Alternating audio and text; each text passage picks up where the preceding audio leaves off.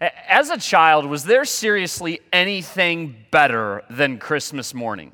For me, anyway, this was undeniably the single greatest day of the year. In fact, it was that night before Christmas that was really the only day of the year where, as a 12-year-old or a 5-year-old or as an 8-year-old, I wouldn't sleep particularly well because I was just so jacked up. I was so excited about what was going to happen the next day.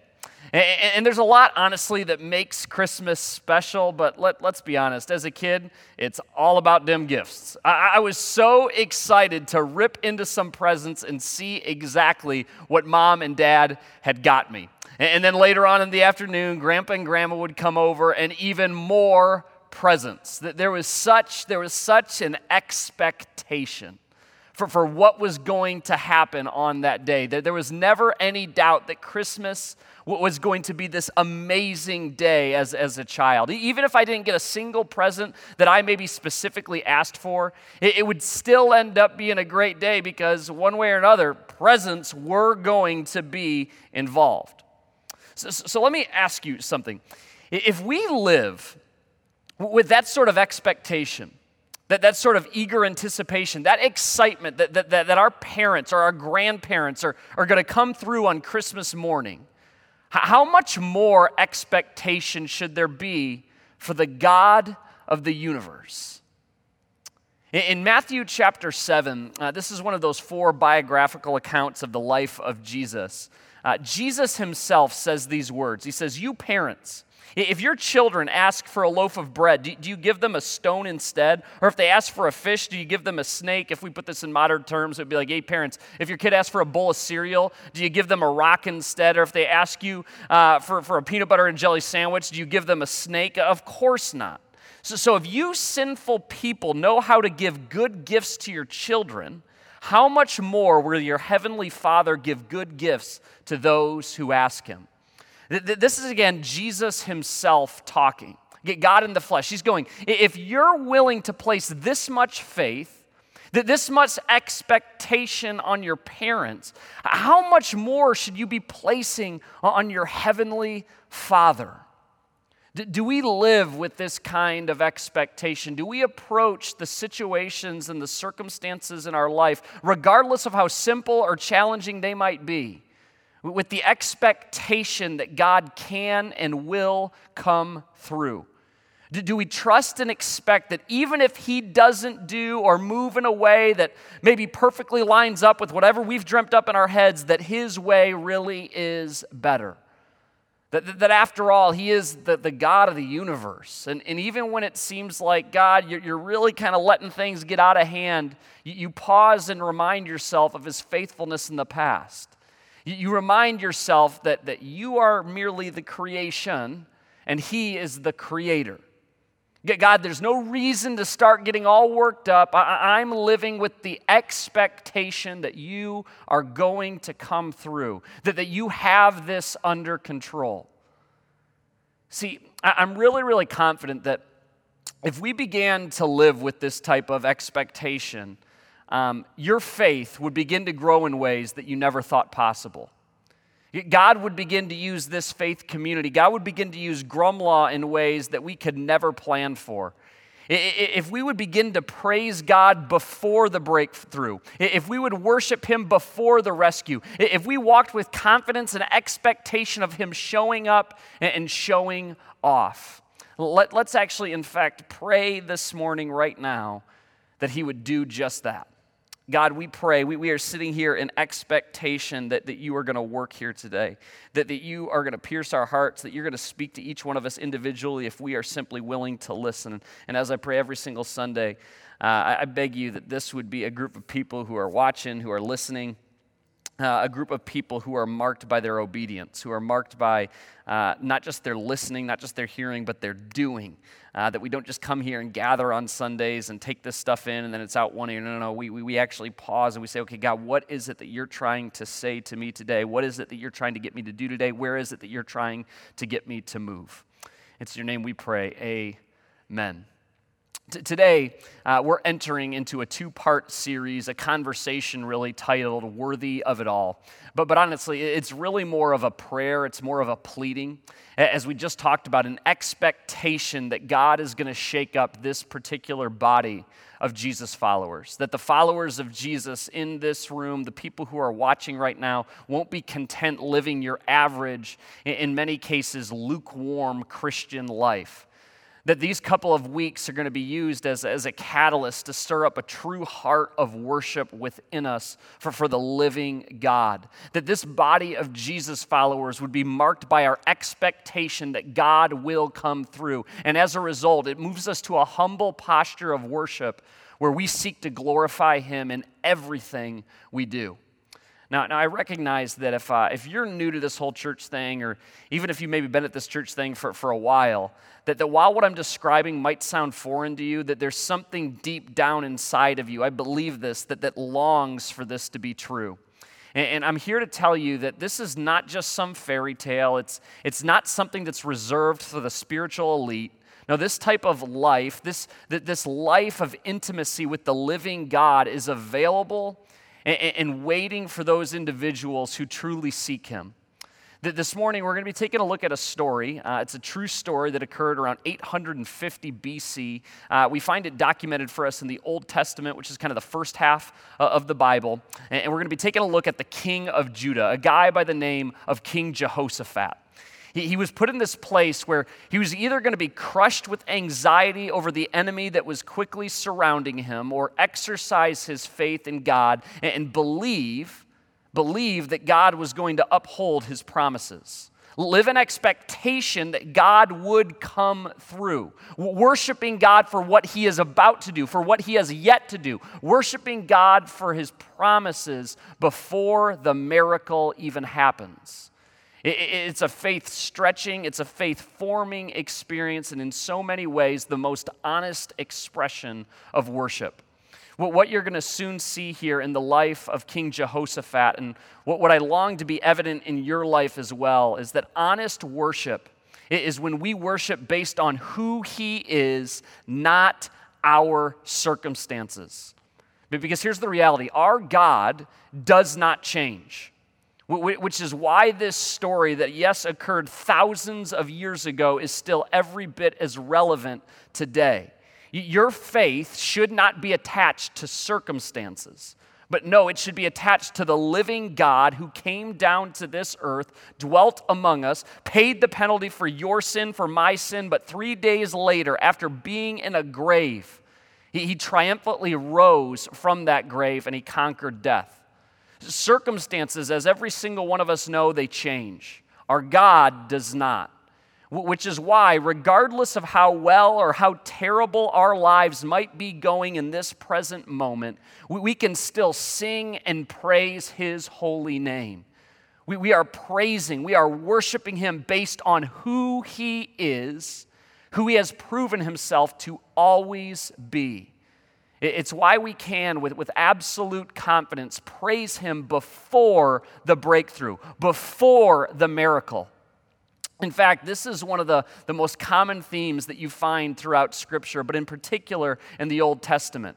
The Old Testament is absolutely chocked full of these sorts of examples that are actually provided for us to give us confidence that if He has done it before, if God has came through before, then He is certain to do it again. God's past actions, His faithfulness to His promises can give us confidence to praise Him before the breakthrough in our own lives. But since we don't have time to obviously unpack the entirety of the Old Testament, as promised, we're just going to take a look at exactly one example that we find again in the life of this king, a guy who went by the name of King Jehoshaphat. We're going to pick up in 2 Chronicles, again, another book we find in the Old Testament, that first half of the Bible, and specifically in the 20th chapter. It says this: "After this, the armies of the Moabites, Ammonites, and some of the Meunites declared war on Jehoshaphat. Messengers came and told Jehoshaphat, 'A vast army from Edom is marching against you from beyond the Dead Sea. They are already at Hazanon Tamar.' This was another name for En-Gedi. Jehoshaphat was terrified by this news, and he begged the Lord for guidance. He also ordered everyone in Judah to begin fasting. So people from all the towns of Judah came to Jerusalem to seek the Lord's help. I want to ask you a question. Where do you run when trouble comes your way? Where do you run when trouble seems imminent? Because of what I do for a living, I interact with a lot of couples when their marriage seems to have hit a breaking point. And when this trouble comes to a relationship, I see people turn to all sorts of things. I see them turn to shopping, their careers, their hobbies, vacations, pornography, even companionship in some cases with other people. All of this other stuff, all of these other distractions, rather than immediately turning to the Lord and begging the living God to come through. Even as followers of Jesus, come on, even as Christians, we are so quick to turn to other areas for help or simply use God as a just-in-case option rather than our first, rather than our primary source. We've become a society that trusts Google more than we trust God. But if we believe that God is real, and I'm guessing by virtue of the fact that you're watching right now, you're at least leaning that direction, and you're believing that God is to be trusted, then we should seek him first and foremost, and then wait for him to respond. But unfortunately, it's pretty rare that we encounter this type of patience even among Jesus followers. Jehoshaphat is facing a literal life and death situation. And his first response is to beg the living God for guidance. He then commands the entire nation to fast and pray. And I'll just say, as I was preparing, as I was studying for this message, this was so convicting for me. Because I wonder how many times has God not moved in this church because I haven't asked him? How many times have we missed out on those miracles where we haven't seen God move in an incredible way because I haven't, as the leader of this church, collectively gotten us together and we just beg for him to come through? And then these people, they gathered in Jerusalem. People from everywhere, they came together. Church, and for those of you watching online in particular, there is power in gathering. There is power in these rooms on Sunday mornings. This is just one of the many reasons why this pandemic has been so incredibly damaging to so many of us. We have simply been kept apart. I am convinced that the enemy stirred up fear in the hearts of so many Jesus followers, and our enemy used the fear and continues to use that fear to keep so many people from gathering. There is power in followers of Jesus coming together. When my faith is struggling, I can lean on yours. I can hold on to your belief when mine isn't enough. And time again throughout history, when we see God come through in awe-inspiring, audacious ways, it is always preceded by earnest, constant, consistent, humble prayer, and typically prayer by a gathering of people. His followers coming together to earnestly seek his will and begging for him to come through. We pick up in verse 5, it says, Jehoshaphat stood before the community of Judah and Jerusalem in front of the new courtyard at the temple of the Lord. He prayed, O Lord, God of our ancestors, you alone are the God who is in heaven. You are ruler of all the kingdoms of the earth. You are powerful and mighty. No one can stand against you. O our God, did you not drive out those who lived in this land when your people Israel arrived? And did you not give this land forever to the descendants of your friend Abraham? Your people settled here and built this temple to honor your name. They said, whenever we are faced with any calamity such as war, plague, or famine, we can come to stand in your presence before this temple where your name is honored. We can cry out to you to save us, and you will hear us and rescue us. What is Jehoshaphat doing right here? Has God forgotten about these events that he's citing? Is Jehoshaphat reminding God about these other instances of faithfulness because he's worried that God has changed and is not going to come through this time? No. This is all about Jehoshaphat and the people reminding themselves of God's faithfulness. We need to regularly be preaching the gospel to ourselves, reminding ourselves of God's faithfulness in the past, not because God needs to be reminded of this, but because we need to be reminded. We are the ones who are quick to forget.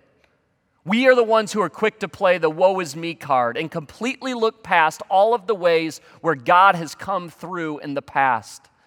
This is just one of the many reasons why it's so important that you spend daily time in God's Word, reminding yourself of that faithfulness, reminding yourself of how He has come through over and over again throughout the pages of history. Trust me, you, like me, we need to be reminded of this.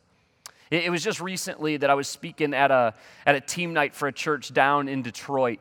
And as I was preparing that message, I came across this journal that I had documented in early and prior to actually Grumlaw even getting off the ground. And I just had this page in the beginning of all these different instances where God had so clearly shown off. And I just sat there literally in tears, and I'm like, look at all the ways that you were working, God, before we ever even had a service. God is consistent. God never changes. I am the one who is quick to forget. In verse 10, it picks up, it says, "And now see what the armies of Ammon, Moab, and Mount Seir are doing." This is Jehoshaphat continuing to speak, continuing to pray, to talk to his heavenly Father. He said, "You would not let our ancestors invade those nations when Israel left Egypt.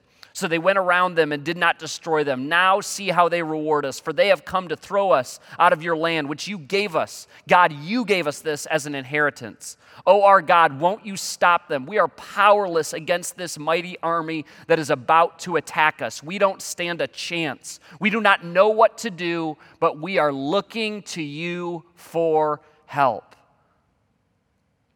As followers of Jesus, prayer, worship is plan A, and there really is no plan B.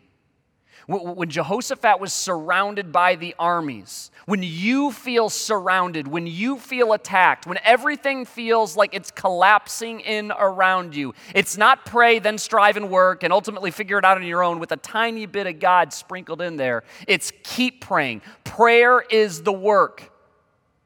I want you to think about this. This is a deeply convicting question that I was asking myself this week.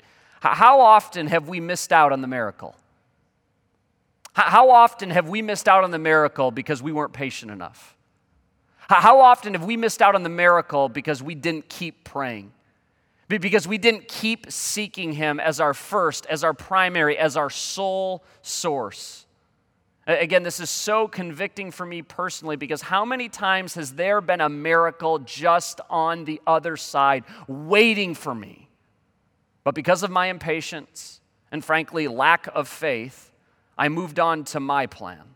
I went on to my way. I am so confident that God wants to work so much more in all of our lives, but we're just too dang impatient to see the miracle happen. We consistently stop short. God responds to humble, specific, persistent prayer.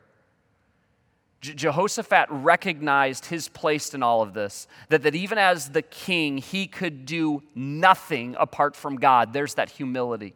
He was specific in what he was asking for, and he was so persistent, committed to praying until God came through, continuing to attach his faith, his confidence, to the ways that he had seen God come through in the past. One of the things that you'll hear us talk an awful lot about around Grumlaw is this idea of who's your one. That we challenge every single person who calls Grumlaw home to have that one person that they are praying for every single day, and they're going to keep praying every day until that person comes to know what it means to have a relationship with Jesus. A friend of mine, his one, he shared with me, it was about 2 years ago. He had been praying every single day for his friend for 16 years. And it was about 2 years ago that he finally accepted Jesus. He continued to pray, even though it took 16 years, expecting God to respond, expecting God to come through, because he had seen that faithfulness all over his life and all throughout the pages of history, and specifically in this book that we call the Bible. It continues in verse 13. It says, as all the men of Judah stood before the Lord with their little ones, wives, and children. Quick sidebar here. I think this is really, really fitting that we're talking about this particular subject on Father's Day. Men who are watching right now, you are called to lead your homes by example. You are called to show your wife, show your children what it means to humbly come before the Lord, what it means to earnestly pray, what it means to worship. It makes me think of here on Sunday mornings, and what I'm about to say here, this isn't meant to be passive-aggressive, it is just an observation.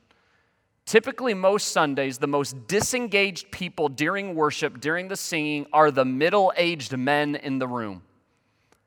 Men, I want to challenge you. Let's change that stereotype. Let's lead in how we worship and in how we pour out our love and our adoration to the living God. So often I hear from men in particular, well, that's just not my thing. It's not really how I connect with God. Well, guess what? It's not just about you. Your wife and your kids, they are taking their cues from you. So respectfully, get over yourself. You have been called to model this to the people around you and specifically your family. Now, I got to tell you, this really started hitting home for me once I got married, and then even more so once I had children. Because I had to ask myself, what was I not so subtly communicating to my wife and to my children about the living God by my posture towards worship? God is worthy of all of our praise, of all of our worship. I want to make sure that that is crystal clear to my wife, Andrea, and my kids, Logan, Malachi, and Oakley. Fathers, I believe this, that perhaps the greatest gift that you can offer to your children is to show them, model to them, what it means to passionately pursue and worship Jesus. In verse 14, it says, the Spirit of the Lord, after they humbled themselves before God, after they reminded themselves of God's promises in the past, after they begged for God to come through, the Spirit of the Lord came upon one of the men standing there. His name was, he's got a long name there. We're just going to skip past that part because I'm going to butcher it. But he was a Levite who was a descendant of Asaph. He said, listen, all you people of Judah and Jerusalem. Listen, King Jehoshaphat. This is what the Lord says. The Spirit of the Lord had come upon him, and now he is speaking. Do not be afraid. Don't be discouraged by this mighty army, for the battle is not yours, but God's. Tomorrow, march out against them. You will find them coming up through the ascent of Ziz at the end of the valley that opens up into the wilderness of Jeruel. But you will not even need to fight. Take your positions, then stand still and watch the Lord's victory. He is with you, O people of Judah and Jerusalem. Do not be afraid. Do not be discouraged. Go out against them tomorrow, for the Lord is with you. God hears our prayers.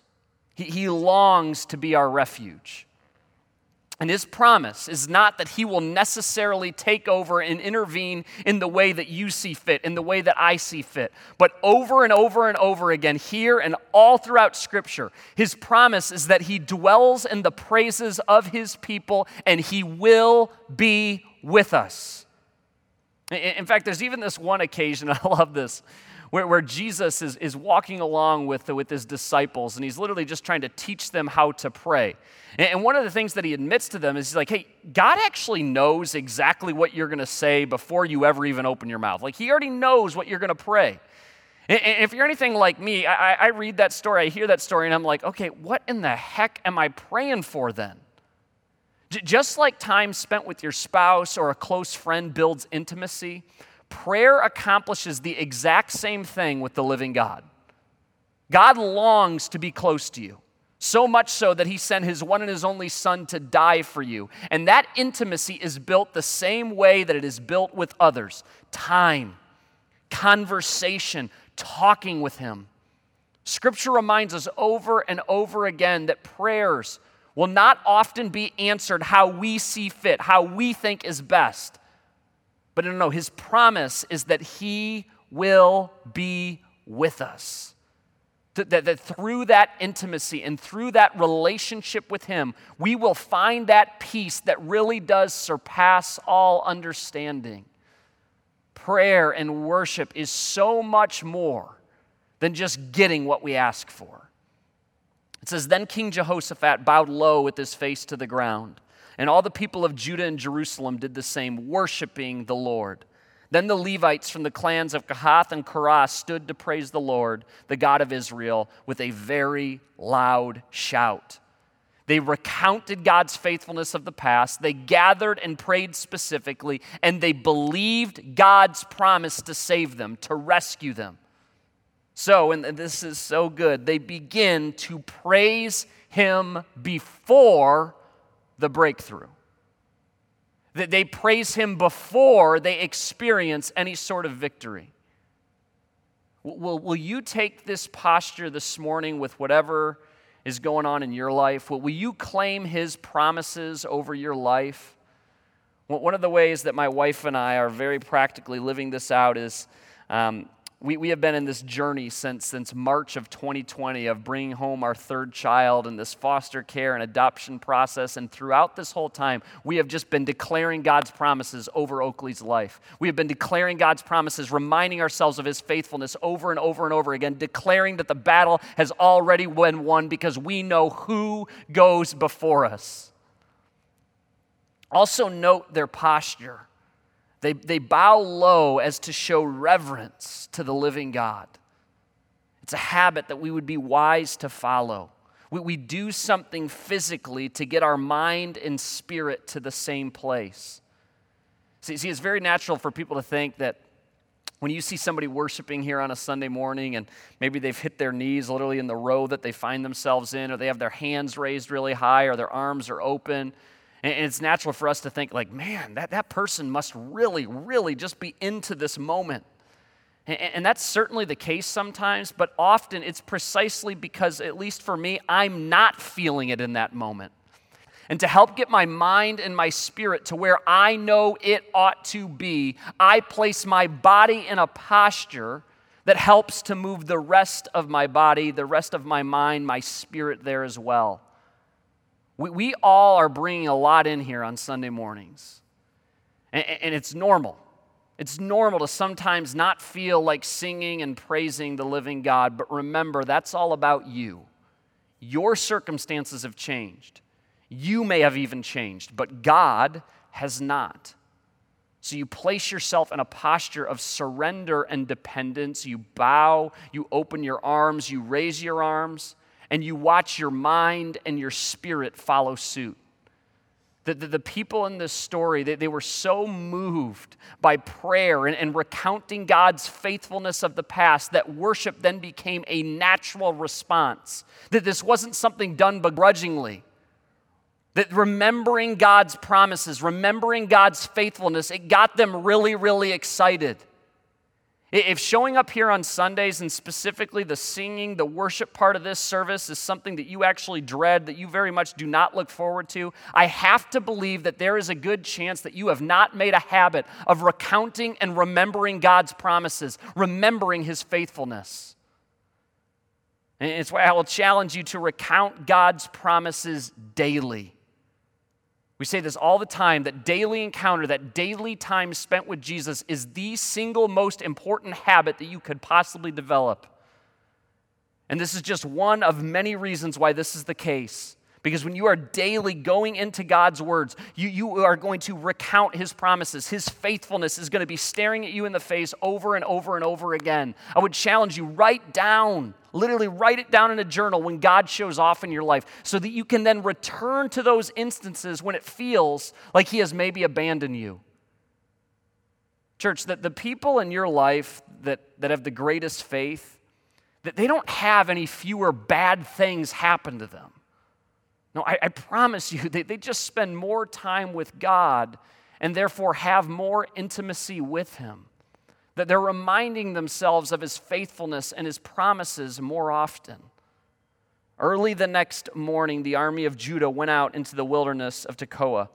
On the way, Jehoshaphat stopped and said, "Listen to me, all you people of Judah and Jerusalem. Believe in the Lord your God, and you will be able to stand firm. Believe in his prophets, and you will succeed." Apparently, either Jehoshaphat or he was sensing from some of the people that they were experiencing some doubt. And so he again reminded himself and all the people of the promises of God. God had already declared that he was going to come through, so he didn't need any reminding. God did not need to be reminded of this. God does not need to be reminded of who he is. We do. Over and over again, for as long as we live, this is something we have to return to constantly. And the more we do this, the more our faith will grow. And the more our faith grows, the more our trust in him grows. And the more our trust in him grows, the more opportunities that will present themselves in our lives for God to show up and show off. And it says, after consulting the people, the king appointed singers to walk ahead of the army, singing to the Lord and praising him for his holy splendor. Not swords drawn, not ready to go to battle, singing and praising the name of the living God. This is what they sang. Give thanks to the Lord, his faithful love endures forever. At the very moment they began to sing and give praise, the Lord caused the armies of Ammon, Moab, and Mount Seir to start fighting among themselves. The armies of Moab and Ammon turned against their allies from Mount Seir and killed every one of them. After they had destroyed the army of Seir, they began attacking each other. So when the army of Judah arrived at the lookout point in the wilderness, all they saw were dead bodies lying on the ground as far as they could see. Not a single one of the enemy had escaped. God undeniably moved in a way that would not have happened unless they sought him and praised him before the breakthrough. There's power, again, in the gathering and his people coming together to sing and praise his name. God responds when his people gather to sing and praise. He is worthy of it all. These are the accounts of faithfulness that we need to remind ourselves of. Why it's so important we write down the faithfulness of God in our own lives and continue to return to it. That this, what we just read, it was God's plan all along. But again, it's hard not to wonder how many times we have missed the opportunity to experience breakthrough in our lives. How many times we've been stuck in slavery to sin. How many times we've been stuck in a rut, stuck in a bad habit, stuck in anxiety, all because we trusted something other than God. Prayer, worship, praise, singing is a way to proclaim truth over our lives and over our circumstances. And so the question, as I wrap this thing up here this morning, that I want to leave you with is, where do you need to experience a breakthrough? Where do you need to experience a breakthrough? In your marriage? With your kids? With your job, your mental health, your sexuality, your physical health, the way you see yourself? Forgiving others, forgiving yourself, trapped by the opinion of others. And I would invite you that rather than turning to answers and all these different places that the world so freely offers, it's time to approach God like never before. To follow this pattern that we see with King Jehoshaphat. To remind ourselves of God's faithfulness. To declare his promises over our own lives daily. To pray humble, specific, consistent prayers with expectation that he's going to come through. That prayer is no longer the last line of defense, but the first line of offense. And to praise him before the breakthrough, before the miracle.